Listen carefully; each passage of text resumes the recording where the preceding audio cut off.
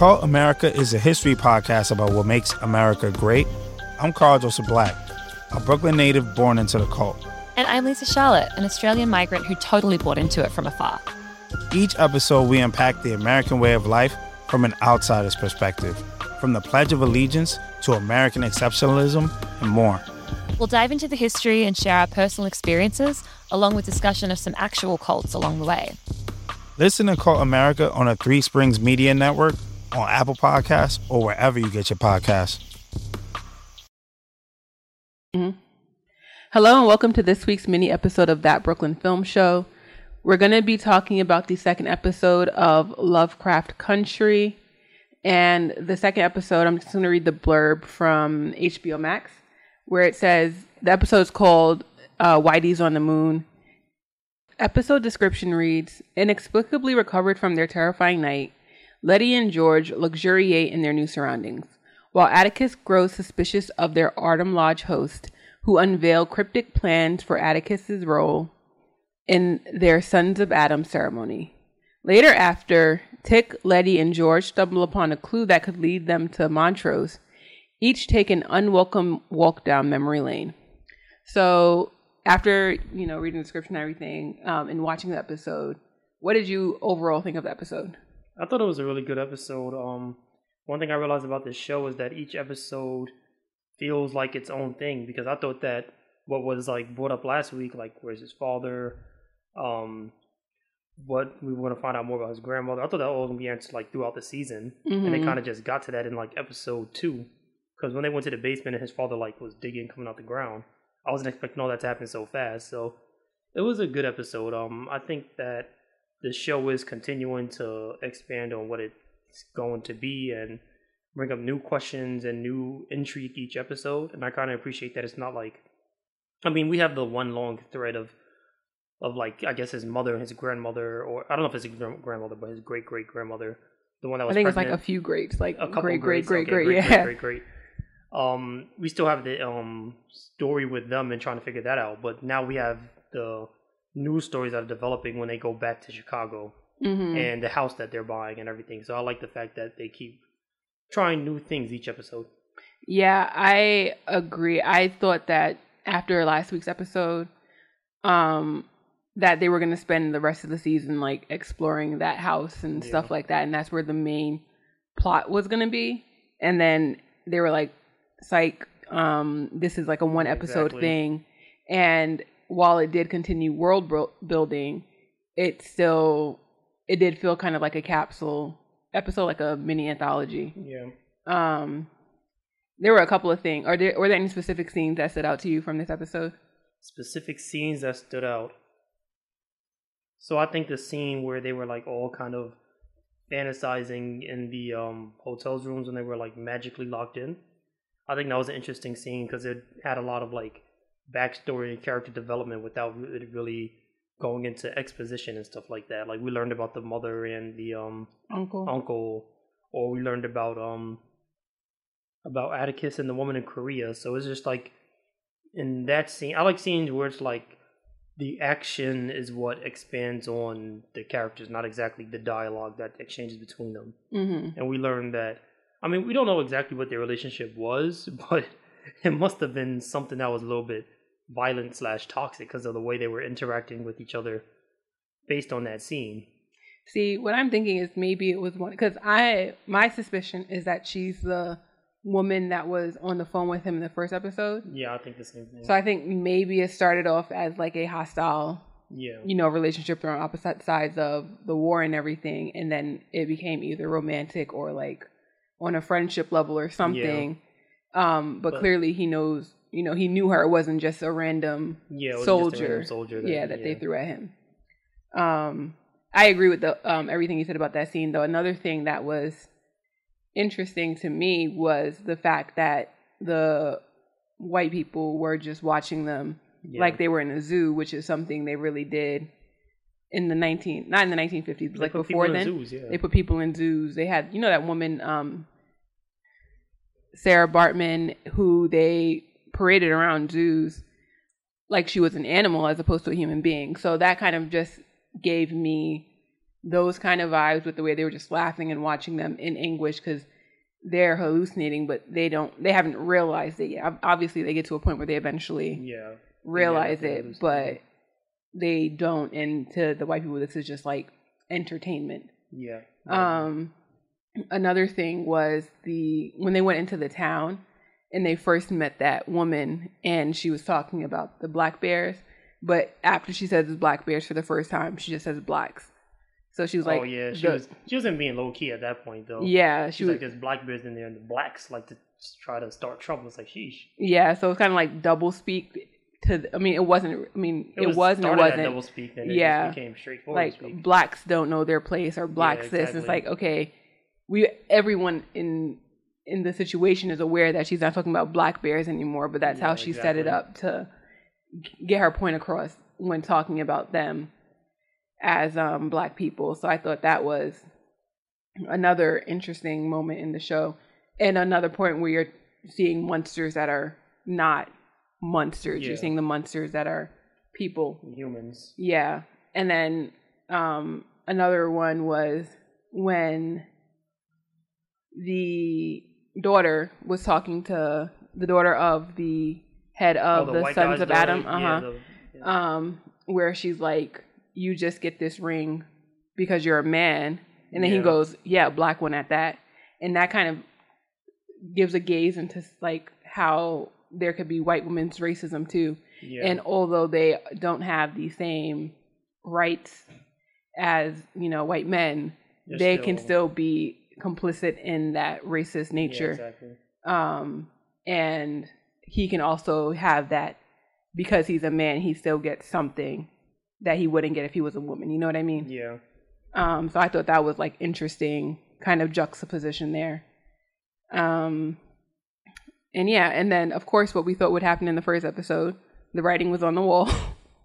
R.I.P. Uncle George. Yeah. Oh, God got fast. Yeah, I mean, it was so clear in the first episode that was going to happen. I feel like he might come. I feel like I've seen, maybe I'm remembering it wrong. Yeah, you thought you saw him in the trailer, right? Yeah, more trailers, yeah. I think so, too. So I feel like this might be either a temporary death or maybe he comes back as a ghost. I don't know, but we knew that somehow he was going to die, at least for a little bit. Yeah, exactly. And then there's that. Now they introduce also the dilemma of who is really Atticus's father, because they don't know. I guess they didn't have DNA tests back in the 1950s, or if they did, they were just like, we're brothers, so we're just gonna, let one of us, father him. And clearly it was Montrose. But he was abusive because he was abused, so he kind of continued that cycle of abuse with Atticus, and Uncle George kind of was able to be like that uncle from the sidelines that he could look up to, as opposed to more of a father figure that he needed. Yeah, but Uncle George was like, "Yo, I'm about to be out, so you guys start stepping your role up as his actual father." Possible actual father. But for all intents and purposes, he was to Atticus. That's the only father he knew. Yeah, exactly. In terms of like what he thinks who is biologically his father. Yeah. And then another thing is the reading.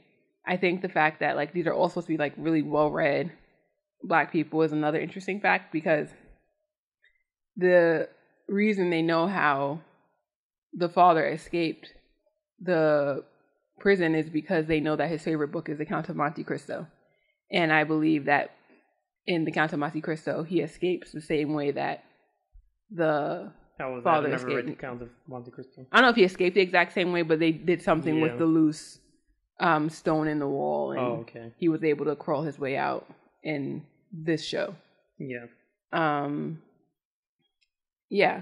Oh, I do have a question. What do you think of the use of like modern music or... I'll be honest, it actually bothers me sometimes because I feel like it stands out from the show. Mm-hmm. Like, I don't mind it. I feel like it's a little bit of a, what's the word I'm looking for? It's a little bit the stylistic choice that I don't personally agree with. If I was doing a show, I wouldn't add in modern music. I would stick with the older sounding music to help create the atmosphere. Mm-hmm. But that being said, it's not the end of the world. I feel like it's a kind of a new technique that a lot of directors and stuff use in order to like throw music from today into shows that take place like back in the day. Mm-hmm. And in this case, I don't love it, but I mean, it doesn't get in the way. It's just kind of like, it takes me out of the moment for a second, and then I'm like, oh, okay, let me get back into the scene. Yeah. I agree and disagree. I think I can see how it can take you out of the scene, especially when it's like a song you know. So then you become distracted. But then at the same time, I feel like a lot of the ways they purposefully use modern songs. You know what I mean? Because not every song used is a modern song. A lot of the songs are songs from that time period. Yeah. So I feel like when they don't use like every song, as a modern song. So I feel like it's used sparsely almost, and that works for me. Because I think in the first episode they only had one modern song, which was that Tierra Whack song, and then this one they had the Marilyn Manson song. Yeah. And I think those were the only two modern songs. I think everything else. I also was like, hate when shows like play a song that directly relates to the scene. Like someone's being poisoned and then they play Britney Spears' Toxic. It's like, don't do that. That's a lot. Yeah, like very on the nose. Yeah, I don't like when shows do that. I do like the use of, for the past two episodes, so Whitey's on the Moon by Joe Scott Heron. And then the way they used James Baldwin's last week. I like the use of the spoken. Really? Yeah, I didn't like the spoken word while he was walking to the. Wait, no, I'm thinking of Whitey on the Moon. I didn't like that. But you like the James Baldwin? Somewhat. I it's a little bit on the nose for me. I think it's on the nose, but at the same time, maybe it's because like I've never heard them before, so it's kind of like an introduction as well. Yeah, I've heard the James Baldwin one before. Whitey on the Moon. I've never heard Whitey on the Moon before. No. Yeah. So I think that listening to what they're saying and then watching what's happening to him, to me, it worked. But I can also see how I'm all for the artistic choices, but sometimes the artistic choices pulls me out of the immersion. I guess and I then can see it that. kind of is like, okay, this scene, I want to be in this sci-fi like metaphysical world. So you want to hear like the I want to hear the strings and But sometimes it's like some of the artistic choices they make. I'm not saying it's a bad thing. Like it's the direction the director wants to go in. But for me, as far as like being immersed in the show, it takes me out of it a little bit. And I don't know if that's what maybe the director doesn't want you to be fully immersed in the moment. Maybe they want to convey something else, like more thematic. So I mean, I think they are supposed to be conveying something, seeing how like maybe not through the music only, but through the visuals, how you see that his grandmother was the one who, or not grandmother, his great times however many, grandmother was the one who saves him in that moment. So you see they're trying to perform this ritual that this slave owner ancestor of his did all these years ago to try and get these white men into Eden. And they fail at it because, they're trying to play God and all that stuff. Yeah. And his grandmother is a black woman who escaped then, and she's the one who leads him out. Yeah.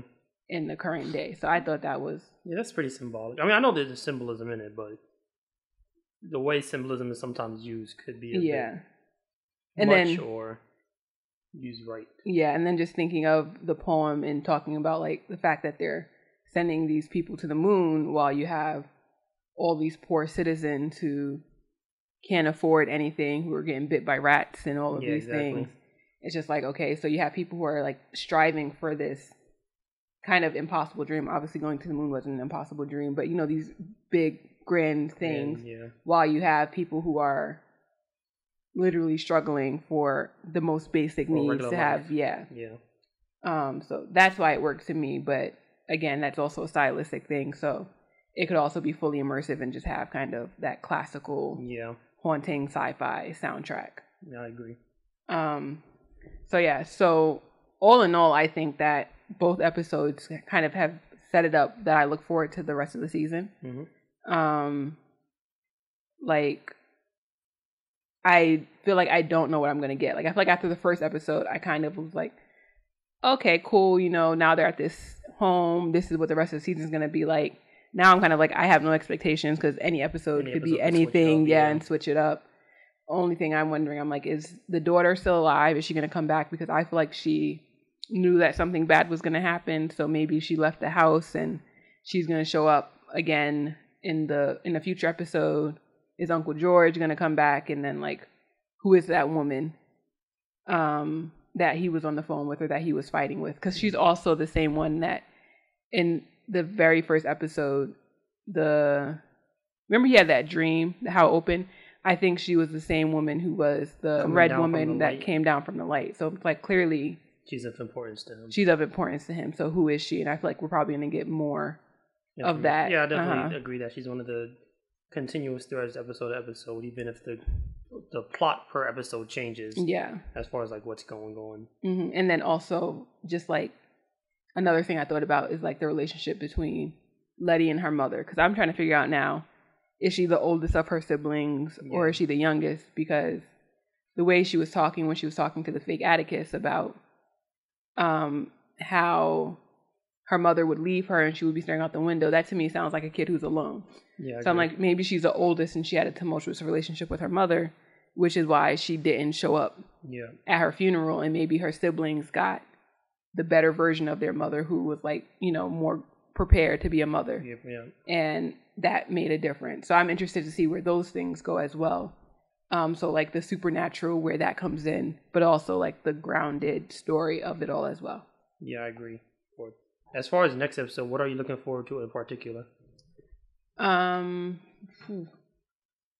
guess seeing how it will be for them on the north side of Chicago, because that's where it looks like they're moving to, the north side of Chicago.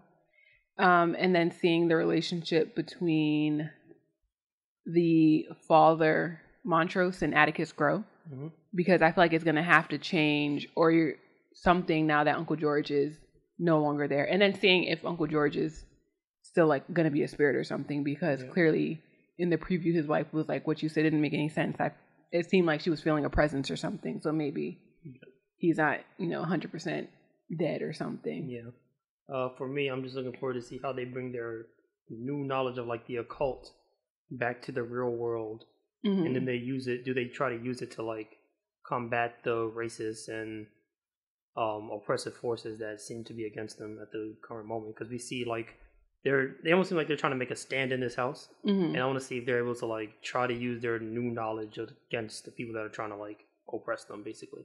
Yeah, and then my other thing I'm wondering is, does he like inherit the money? I have no idea. I was confused by that. Like, where did you get the money to buy this? Yeah. And it's like, I don't know. Maybe he found some gold inside the house or something. Maybe, because I'm like, I don't think that they would give.